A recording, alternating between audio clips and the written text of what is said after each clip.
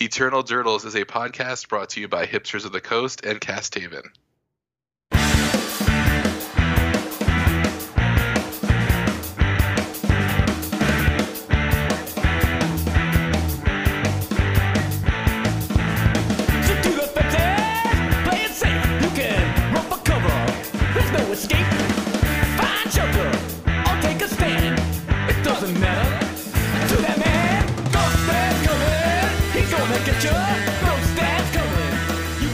Hello and welcome to Eternal Journals. I'm your host, Zach Clark, and with me as always, Nathan Goliath. Nate, how's it going? Oh, I'm doing okay here. How are you doing? Not too shabby. Just the same old stuff. I watched a little Star Trek today. Were you snowed in? Yeah. I snowed in, sort of. I went to work still, but we were snowed in at work. Yeah, it was 68 degrees here in Utah today. It was really bizarre because be nice. I work. Well, I work with on the East Coast with an East Coast office, and everyone there is just miserable. And I'm like, oh, it's sunny and nice here. Went for a run. Well, do you get a chance to play any Magic this week? I did. I played a little Modern actually this week. I went over to Nebulous for their Tuesday night event, and change of pace. There were 12 people instead of the normal Legacy 4-man that's been happening lately. Yeah. So I got to play 4 rounds of Modern. I took Gifts Ungiven with me. I played Gifts minus red. So main deck Elesh Norn, and I threw in some Fatal Pushes and stuff into the deck, and it performed pretty well. I went 3-1. I played against a weird Turbo Mill deck. Guy had only been playing for 2 weeks in the first round. Your classic first round matchup. Someone who hasn't been playing long enough to understand what your deck does. And then that went into a Tron deck. I was able to beat the Tron deck with my land destruction packages, which was cool. And what's the land destruction package? So when you cast gifts, and you get if you don't already have a Ghost Quarter or Tech Edge, I happen to have them in my opener for both Game 1 and Game 2. Game 1, Game 2, and Game 3. There was a third game. So you get Tech Edge, you get Ghost Quarter, you get Life from Loam, and you get Raven's Crime. And you use those to leverage the cards out of your opponent's hand so that he can't put more lands into play / cast his fatties from his hand in Tron. And then you can continually get back Ghost Quarter or Tech Edge to get rid of his lands. Yep. Gifts is a cool deck. I love playing it. Yeah, I haven't played it in a while. It felt super good there. He got me in the first game based off of just he eventually was able to get his last land that he needed in play, and I wasn't able to stop him. So then he got out Tron. He got out Karn, and that was sort of the end of it for me. I couldn't really come back from that. Then in the second 2 games, I was able to just keep him off of Tron and eventually pressure his life total down to where I was able to kill him. In the sideboard, I bring in Terracidon, and that was pretty big in stopping him from being able to do things. And in the third game, I looked at his hand and I found that he had a relic and a bunch of artifacts in his hand, like cantrip artifacts. Mm-hmm. So I just got rid of his Sullivan Scrying that was in his hand, and then turn 2 I slammed Stony Silence, and that was pretty much game over from there. Yeah, jeez. Nice to have that. What was that? It's nice to have that. In your deck. Yeah, it was great. So then the next round I played a Creature Toolbox, and that deck did get me. It was close, but at the end of the day, I needed to top deck a Elesh Norn against him at some point. I could actually have cast it by then, and I just didn't. So I didn't get any the removal that I was looking for or an Elesh Norn, so that ended me there. It was like Court of Calling. Yeah, it was a lot like playing an old school pod deck without pods in it. They had Court of Calling instead. The deck was pretty good. I mean, I can't say anything bad about the deck. It felt very fair to play against, but Voice of Resurgence is a card to deal with. Yeah. One of the hardest things to deal with in Modern. And then my last round was against Ad Nauseam, and I have enough hand disruption to really deal with that deck in the beginning of the game, and at the end of the game, I can pressure his life total using my lingering souls and stuff like that, and having Liliana in the deck to get rid of his permanents and stuff. It was pretty easy to take him down, but he did end up getting me in the first game. Right. Yeah, and that was basically what I also did play in the previous week. I played Legacy as well, and I did try my Rug deck, and I went 1-2, but because I played a friend in the final round, and it's a 4-man tournament, he scooped me in the final round, and then we played, and so I won first place in the tournament, which was $39. That's amazing. For a 1-2. I was telling people about that. Try to get people to raise the entry fee for our weeklies. I played Legacy on Tuesday. We had 22 players, so nice group for our $5 weeklies. Yeah. I played mono black mid range with a caveat in that you can't really play mono black in Legacy. Like, for one, you get pulled into just playing Deathrite Shaman because you have a swamp in your deck. Of course. And like then black can't kill artifacts or enchantments, so I had 3 Abrupt Decays and a Krosan Gryph in my sideboard to go with 2 Bayou in my main deck. Sure. But so I played a deck actually had 4 cards from the Kaladesh block in it. Oh yeah.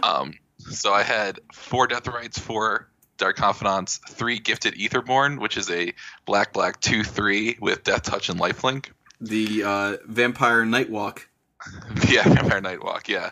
And 1 Kalitas, Trader of Get, which was a cool card. I actually was going to put a Tombstalker there and just sort of roll the dice with Bob, and then I remembered I owned a Kalitas, so I put that in. Yeah, he seems good. Yeah. 4 Fatal Push, 4 Thoughtseize, 4 Liliana of the Veil. 3 Smuggler's Copter, so there's another card from Kaladesh that was nice and cheap. Yeah. 3 Tops, 2 Chrome Mox, 2 Cabal Therapy, 2 Dismember, 2 Diabolic Edict, 1 Engineer Explosives, and 1 Jite. Our meta has kind of a lot of dark depth decks, so I had to you have to have a lot of Diabolic Edicts in your deck. Yeah. There were 3 people out of 22 playing some sort of depths strategy. There's also a bunch of Sneak and Show, so that Sneak and Show's not. Yeah, there you go. That's also good against Sneak and Show. 4 Wasteland, 4 Swamps, 6 Black Fetch Lands, 2 Bayous, 3 Mistress Factory, and 1 Urborg Tomb of Yawgmoth. And then the sideboard, the Decay and the Grip. Then I had 3 Surgical Extraction, 2 Pithing Needle, 2 Fairy Macabre, 2 Yahenni's Expertise, which is from Ether Revolt as well. That is a 2 black. All creatures get -3/-3 until end of turn, and then you may play a card with converted mana cost 3 or less without paying its mana cost. How'd that do for you? I didn't get to cast it. I'll tell you. I'll get to that in a second. But yeah, I was drawing to it at one point and couldn't cast it, which was too bad.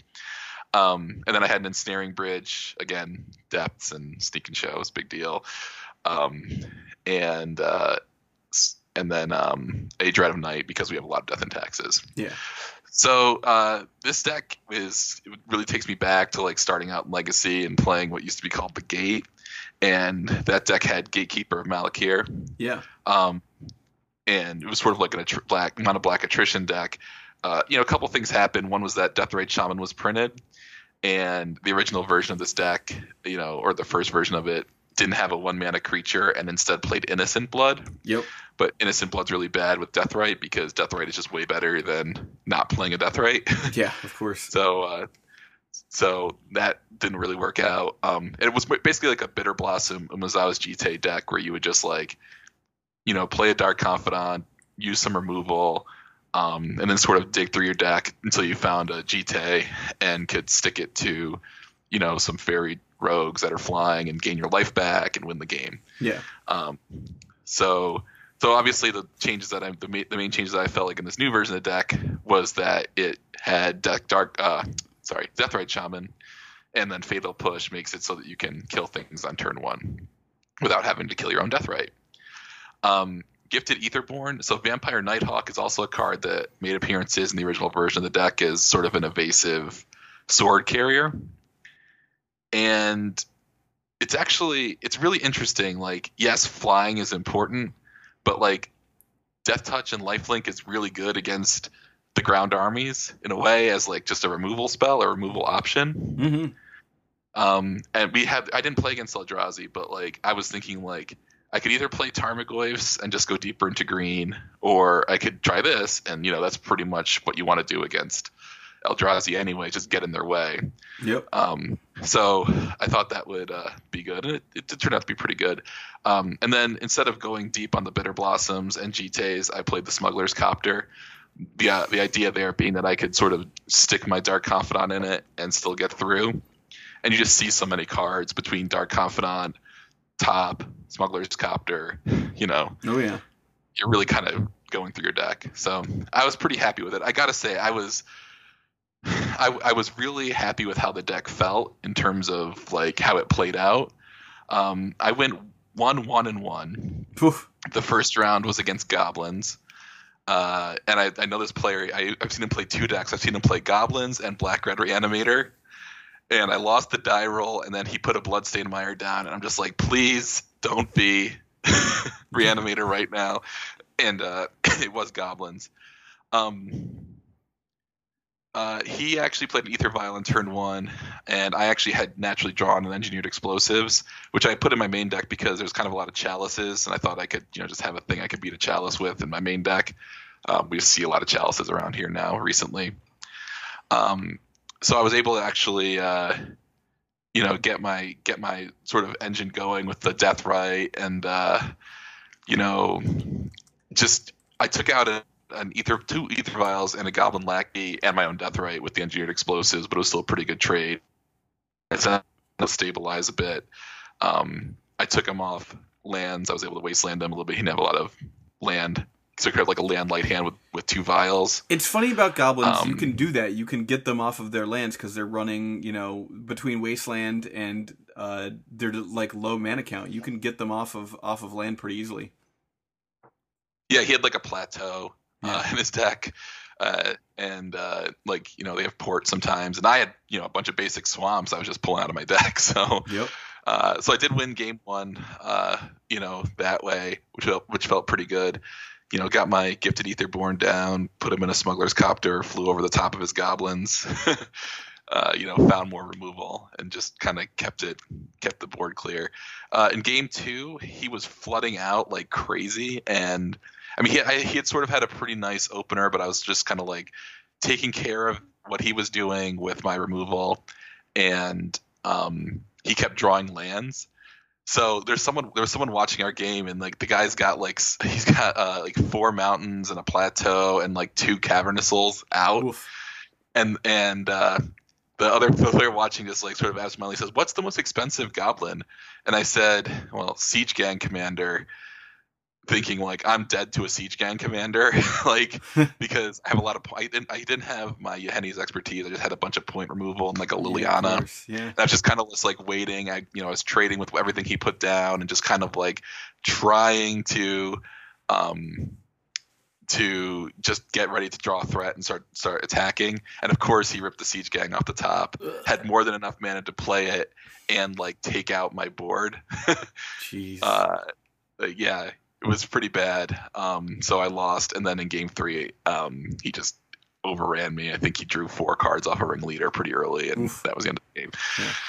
So, but I felt good. Like I felt like the deck was doing what to do. That's what I was saying. Like in that second game, I was really just like, he plays a Siege Gang, and I know I'm pretty close to dead, so I'm like top, fetch, top again, attack with Copter, draw and discard, just trying to find that Yahenni's expertise to clean up the board. But it wasn't there, so unfortunately that was what happened. Yeah.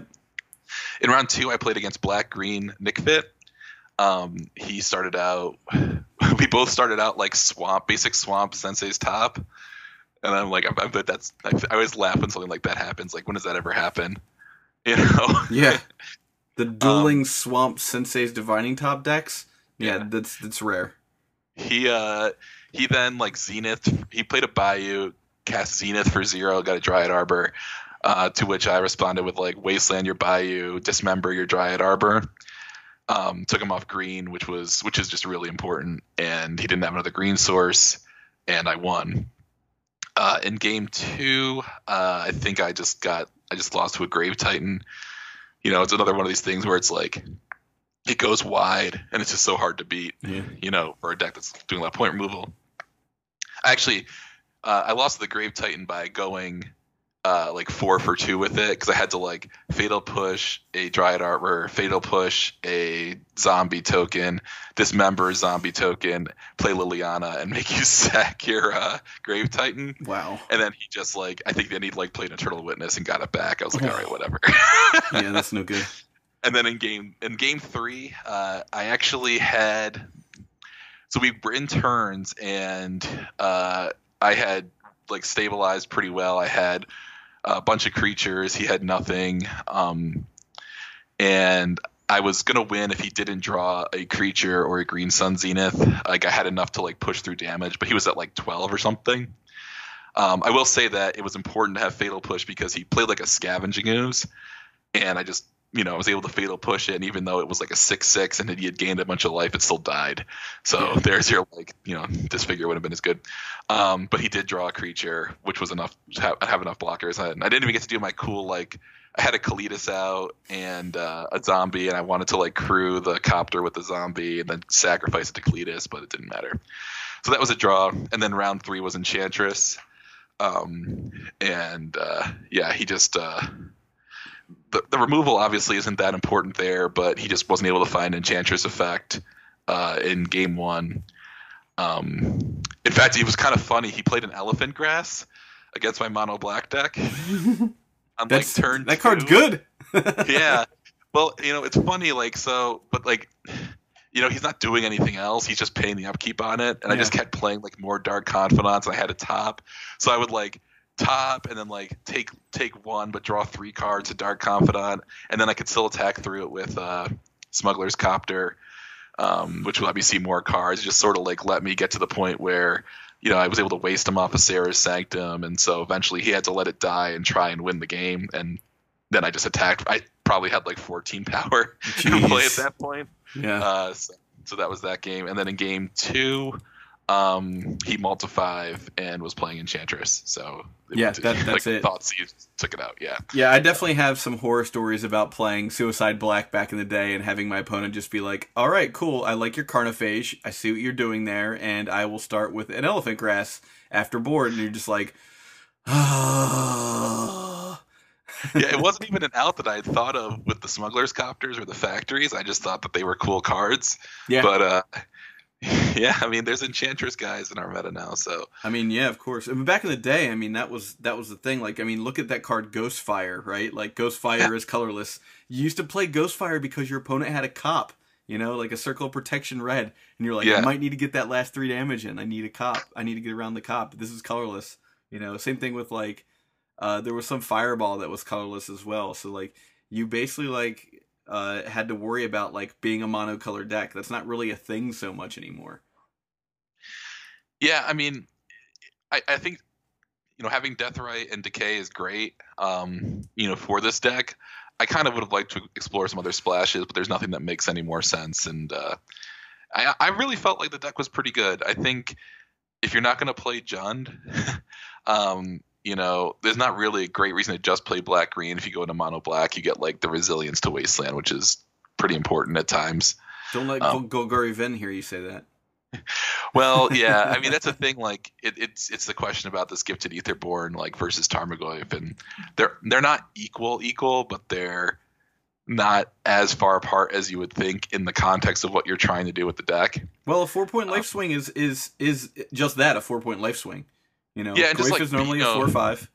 Yeah, like a 4/5 Goyf still just eats into a Reality Smasher, whereas Gifted Aetherborn blocking a Reality Smasher is you gain 2 life even though you take 2 damage, so and you still kill it. Yeah, you take 1 from the trample. Well, it's a 2/3. It's a 2/3. Oh wow! You take 2 from the trample, and then you gain 2 life. That's amazing.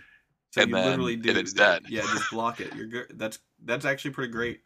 Yeah, so that's why I thought this card would be interesting. And Vampire Nighthawk it's interesting how much the extra mana really matters. Oh, yeah. Like, I mean, this is Legacy. Let's be honest. Two mana and 3 mana is a giant difference. It's why people weren't playing with Treaty Nemesis for so long. In these decks, and now that's such a huge card because people aren't able to really leverage the land destruction thing in like a Rug Delver deck. That's not really a monster in the meta anymore. So now you can go up to 3 mana, and once these 3 mana decks start to roll in, and if they're good enough to blank out the decks that were stopping Rug Delver might pop back in and then make those decks bad. Legacy's weird like that. You get these weird like rotating metas. Yeah, and that's actually what I thought would be our topic today. Like how good is land destruction and mana denial right now in the format? I think we'd have a little discussion on it because you think about all these decks are going so much bigger. You get these higher converted mana costs on average, and Fatal Push is going to drive that even more because people are going to be playing more 3-drops just so you don't get incidental death. Yeah, of course you got to play bigger creatures, right? Yeah. So that was what I thought we could talk about today, but I thought so too. I thought that would be a great topic. But we've got some news, right? Yeah, news happened today, which is always a pleasure. I'm always glad to see that we get some news. The news today was that Wizards is changing some organized play things. You want to go over some of that stuff? Yes, let me see if I can find it here. The big thing I think for Legacy players is just that they're getting rid of Grand Prix trials, which they sort of snuck into this announcement. It's like the third bullet point down. Yeah. So I read that, and one thing that I think we should know is that the last Grand Prix for which there will be Grand Prix trials is Grand Prix Las Vegas. It's a Legacy Grand Prix. Yeah, so at least we'll get to play Legacy Grand Prix, Grand Prix trials. I think that losing Grand Prix trials is a big blow. I shouldn't say it's a big blow because is it worse than losing the Legacy Opens? No, but it hurts. It hurts. It's just like incremental damage that constantly pops up. And so what we're saying by that, if in case you're not following us, listener, is the GPT was one way for stores to run Legacy events that had like a top 8. That was organized that would give you DCI points that the store could do without very much thought. So now stores really have to put some thought into how they're going to run a larger event, which means that there's a lot more quality difference in these events. If a store just goes, "Hey, we're going to run a random top 8 event for Legacy," stores that aren't used to doing that generally are pretty bad at it. Stores that are used to doing that aren't going to have a problem. Like Top Deck Games is a great place. When they run a big event, it's almost always solidly run. It's great. The stores that do EE events, the larger ones like the silver events, that's great. Those are good. Those ones are going to run fine. But the Grand Prix trial was like a tournament that a store could run as sort of a no-brainer because they already knew how to do it for standard. They already knew how to do it for modern. They already knew how to do it for limited, and they were doing them. They just weren't very well attended, and so that was the problem. Yeah, I never could figure out why Grand Prix trials weren't very well attended. I guess as a person who has to be sort of like discerning about what events I go to, like I would go to like a Grand Prix trial that was modern, if I was available. I would like, if it was like a day where I didn't have a lot going on, I felt like I would do it. And I went to a Grand Prix trial, Legacy Grand Prix trial, and I had 12 players once, and I was surprised, like, who doesn't want to play some high-level Legacy? Yeah, of course. So I guess that's a problem, but I just think it sucks because, so assuming we still have Legacy Grand Prix to talk about next year, getting the points for a buy is going to be that much harder. There's going to be that much fewer multipliers in your local area, right? Yeah. It just feeds more into the pros that grind these tournaments, that play standard, that play limited, that play modern, that basically can afford to, afford not just money-wise, but time-wise to play all of these formats. And as an adult Legacy player in my 30s, I don't have time for that crap. Like, let me play my weekly, let me play whenever a big event comes around, I try and get into that, but like it's really upsetting that like every time I go to a Grand Prix, it just continues like, the rich get richer. The people who are established Magic players continue to get, these advantages over us regular guys that are supporting the format on a regular basis, which is really upsetting. And I think that we should talk a little about, just the fact that it affects modern as well. And a lot of people are upset about this because if I mean you live in New York, I mean, and I live in Utah, which has a pretty decent amount of stores in our area. But there are some people who like their Grand Prix trials was like their only chance to play a competitive REL event, Yeah. right? And they lose that, especially in other countries. I guess has been the big deal that if I like modern and I live in some other country, or if I live in some somewhat rural area, I now no longer really have any way to play competitive modern. Yeah. And if I'm not interested in playing standard, I'm not a player anymore. The way it was worded too was really, I just found it to be so corporate. Like it just was like such a corporate, like, I don't know. It sounded slimy to me. I got it right here. Yeah, please. While some good was accomplished by having Grand Prix trials in local stores, more often than not, this program had mixed success and limited turnout. I watched it. I read that and I was like, huh, what? Well, that wasn't actually the thing that I found, like, mildly offensive. It was the way they talked about, they were like, we're going to sunset this format for reasons, and stores can figure out how they want to run their events otherwise. I'm trying to find the exact wording, but I was just like, come on, that's just the worst. Here we go. Find the exact wording here. Woof. Well, anyhow, the concept of them being like, we're gonna sunset. Here it is. So we have decided to sunset in-store Grand Prix trials effective June 2017 in order to allow you to focus on events that offer the maximum impact for your business. That is pure, like, business talk trash. That means we're getting rid of this and you can do whatever the F you please. We don't really care. We're not replacing it with anything.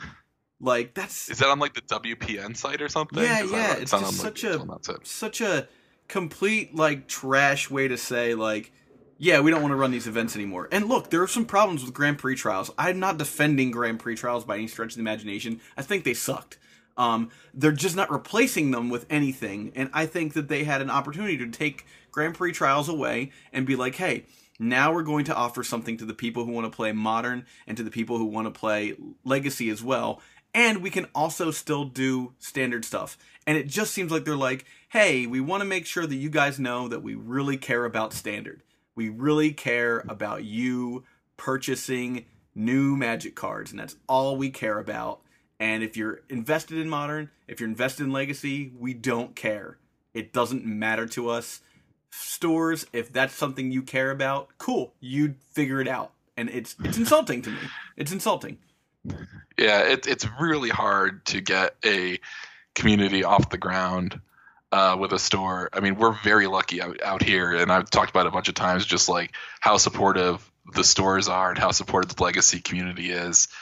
In getting it from 6 people to 22 in less than a year, right? But I recognize other people aren't so lucky, and I just think the message being sent about the non-rotating formats, if someone was saying first they came for legacy, then they came for modern, it's like, yeah, I mean that's dramatic and it's a joke, but what they're saying. Very true, man. Like they're not really supporting modern that much anymore. I mean, it's only a matter of time before the modern PPTQs go away, right? Yeah. Even modern Grand Prix are low. There's 6 or something like that. That is actually, I have to say, 6 is more than they had. The most that they've had for a very long time. It had been 4, 5, and now 6 as far as the years were concerned, because I've actually been keeping track of that. Oh, good. Okay. Yeah. So it has gone up, but that's only because we're not getting a Pro Tour for it. So we're getting one more Grand Prix, which isn't good enough to me. And they're not really doing a very good job of showing us those formats. So no one new wants to play them, which is another problem I think we have. The other one is their run standard get rewards thing is just people are defecting to Frontier, which I think is dumb, but people are doing that, and people are still holding on to Modern and Legacy, and Wizards doesn't like that. They want you playing Standard, and so they're giving stores like free promos to run Standard events, and stores are like, well, people actually want to play, Frontier at FNM and not Standard, so that's what we're gonna do. And Wizards is like, don't do that. Do this thing we want you to do instead. And people are like, no, we'd still rather do this thing. And like this time, like Wizards is like, listen, play Standard, just only play Standard. Like that's pretty much what all this stuff says. There's a little bit of mixed messages going on too, with like they've been doing these expeditions and masterpieces, right? Mm-hmm. Yeah. Which generally lean on reprints. They have a Modern Masters set coming out in like a month and a half. Like, why are we playing Modern anymore if Wizards is going to support the format? Why are they making us reprints of cards that we need for that format in order to keep the format alive? It doesn't, like, what is their plan? It doesn't make sense. Their plan does not make sense. That's what it comes down to. It's just like, and it's because the other thing is, it's just like the message you get sent as a player is, well, once you're done mucking around with Standard or you don't like playing it, there's no other outlet for you. It just seems so short-sighted to me, right? Like, I mean, players. Here's how most players learn Magic. They learn from a friend, and then they eventually go to a store. They meet people at the store. They play Standard because that's what they have. The new cards is what they have. They're like, oh, I can like spend a little bit of money and make a Standard deck, and that's their first constructed experience is Standard. And they get it. They play that for a while. They maybe get good at it, and then their cards rotate, and they're like, well, that was really terrible. I don't want that to happen again. So they probably play Standard a little while, but they're slowly transferring their cards into Modern. And when they do that, for me at least, when I came back to the game in 2012, when I did that, I was like, oh, this sort of makes sense. It's nice. Like, I got a little bit of a taste of the game again. I made sure that I still wanted to play. I did. And then I moved into Modern, and I did. And then I moved into Legacy, and I still loved the game. And then Wizards was just like ripping the rug underneath of me every like year or two, like a little bit less of your format, a little bit less of your format. No, go back to Standard. Go back to Standard. Keep playing Standard. And no smart Magic player or person who has money and doesn't want to lose it wants to continue playing Standard after like their first 2 years of playing the game anymore. I mean, and the real thing is, and that was all right, obviously, what you said. It was all correct. And it just maybe compounding that is like, they just banned 3 cards from Standard. And if you look at it, like, if what those 3 cards were doing was the baseline, like, they should have banned other cards multiple times over the past few years. Then they added more banning windows. And now it's like, okay, there's like uncertainty surrounding this format, and I don't know how much I trust them to get it right. Yeah, I don't. I do not. It's the same people in design and development, who are putting the sets together and curating the environment, and like they had 5 years after the Jason Stoneforge bans to find a way to not have that happen. And I gotta say, I think this is way worse. Yeah. Like, it could, because these cards have no home, the ones that they just banned. They're just like, these were mistakes and we're just taking them out. So sorry. Like, I mean, it was great for me. I got, a set of smugglers. Yeah, you're able to for the brew price with of a pack. smugglers copters, right? But yeah, I mean, well, look at here's the what other happens thing if it's too. a really bomb with it, next time. Yeah, here's the other thing too. Is like, so I'm not a huge football fan, but I know that I was in like 2005, and at the time I was a Bengals fan, and the Bengals were doing pretty terribly, and there was a movement from the fans to the management, to the ownership of the Bengals, to fire the management. They were like, get rid of the management. The management's the problem. They're making mistakes all the time. They're fucking up our fan base because we can't have a winning team, right? So the fans were able to make a mandate to the, and I don't even know if that happened because I followed football for about a year, but there was a big movement within the Bengals fandom that was like, we need to get rid of the coaches. They're not doing their job. We need to get rid of, and what we have here is people in R&D aren't doing their job. They're doing it poorly, and there's zero fear of like anything wrong happening to, you don't have a chance to lose your job as an There's R&D no guy. accountability. There's zero accountability here. Like no one's like, oh, I wonder what's going to happen to Mark Rosewater. Now, do I want Mark Rosewater to get fired? I don't think so. But maybe he moves along and does something else. Like they got rid of Worth. I don't think he left willingly. I'm sure that's a nice cushy job. And that's because they weren't doing well with MTGO. And I have to assume that MTGO is going to make some serious changes soon. And that's a topic for another time. But the paper team just they just rotate the people underneath the people that are making the decisions, and that's not enough for me anymore.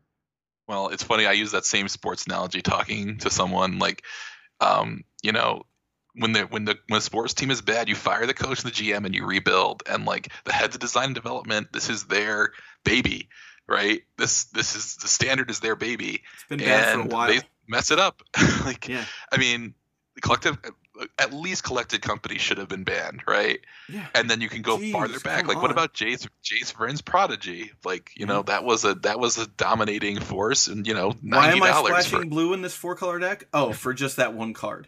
Right. And like that's the thing. Like, I mean, how much, and those cards are way more powerful than Smuggler's Copter and Reflector Mage. Yeah, and it's funny that Collected Company didn't get banned. It boggles my mind still to this day. Yeah. And I think that because they never want to do it. They never want to do it. I know why they don't want to do it. And the only reason they ever do it is because the Standard attendance drops. Mm-hmm. And when you have stores like making up formats so that people don't have to play Standard. That's actually what's happening, Yeah, it's exactly what's happening. That's why we started playing Block at my local back in the day, because no one wanted to play Standard because, because we were sick of seeing Suicide Black and the Jank deck. It was like shadow creatures with Imperial Armor on it. We were sick of seeing that deck, so we just started playing Tempest Block instead. Like that's what happens when a format is so, like, a Standard format's that bad. Like, that wasn't even a bad Standard format. We were just sick of seeing the same decks. But when a Standard format's that bad, people start making up their own little weird formats. Like, for EDH, Frontier. It was Tiny Leaders. Now it's Frontier. How long's Frontier gonna last until somebody figures out that, like, that's dumb and they move on to something else? All Wizards has to do is, like, one time be like, well, we'll check out Frontier, and all of a sudden, like, everyone jumps on that bandwagon, I really hope that doesn't happen, because it would really upset a lot of people who are really into Modern. And I think if Wizards started backing Frontier, I'd be forced to start playing it, which I really hate thinking about. But people are playing Frontier and not playing Standard because Standard is just not fun enough for them. There's no brewing in Standard anymore, too. Like, you can't brew. There's 3 decks. You can play one of those 3 decks. Yeah, I actually, I started looking at Star City because they've gotten rid of the Legacy Classics on day 2, and I was just checking in. Like, it's a really amazing. Like, the day 2 Standard Classics, they really don't get that many people. I think they've all been less than 100 so far. Maybe the one was like 111 people. Mm-hmm. And like basically the upshot is that's the same number as Legacy used to get. Now you can't prove that to them, and I'm not trying to go after Star City now. I'm just saying that, like, Modern is by far the most popular format right now. Mm-hmm. We're a Legacy podcast, and we love Legacy, and we like why it's different than Modern, and I totally get that. But Modern is unquestionably the favorite format right now. It's where all the intrigue is around the ban list and around the brewing and around the high level events. They get like 800 people for Modern Opens and 500 for Standard. It's a common man's format too, because once you get into Modern, like, you don't have to have it get ruined by the pros. It's a player's format. You can play Modern smarter than your opponent with a deck that maybe doesn't match up perfectly against them and still win. Whereas in Standard, you can just play the 3 decks that are the best decks, and it's literal rock scissors paper, and then they're gone in like 2 months because another set comes out and changes the deck, and you have to figure out a way to transition your cards. Like, Standard is inherently bad because of that reason. You have to constantly transition your cards every 2 months into another deck.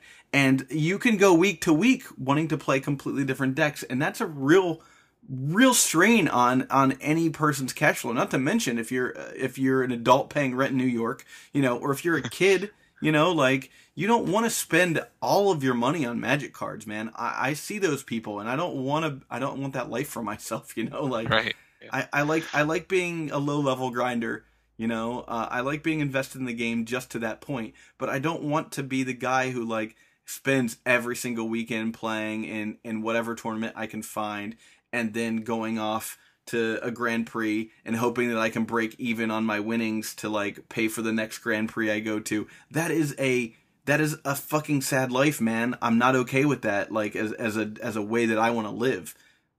Yeah.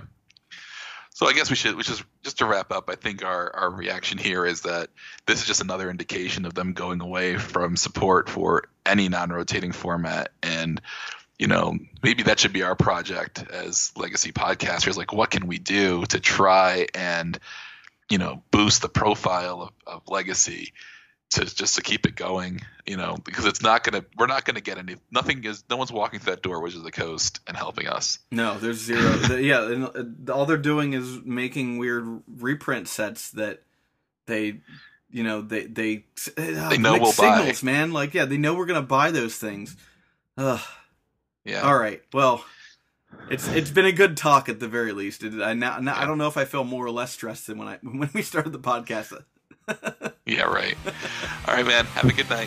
Have a good one, man. Stuff, animal stuff. Can you see animal stuff? It's how it goes. Keeping up with the Joneses. Stuff, animal stuff. Can you see animal stuff? It's how it goes. Keeping up with the Joneses. I'm keeping up with the Joneses. Keeping up with the Joneses. All right. Where does he get those wonderful toys?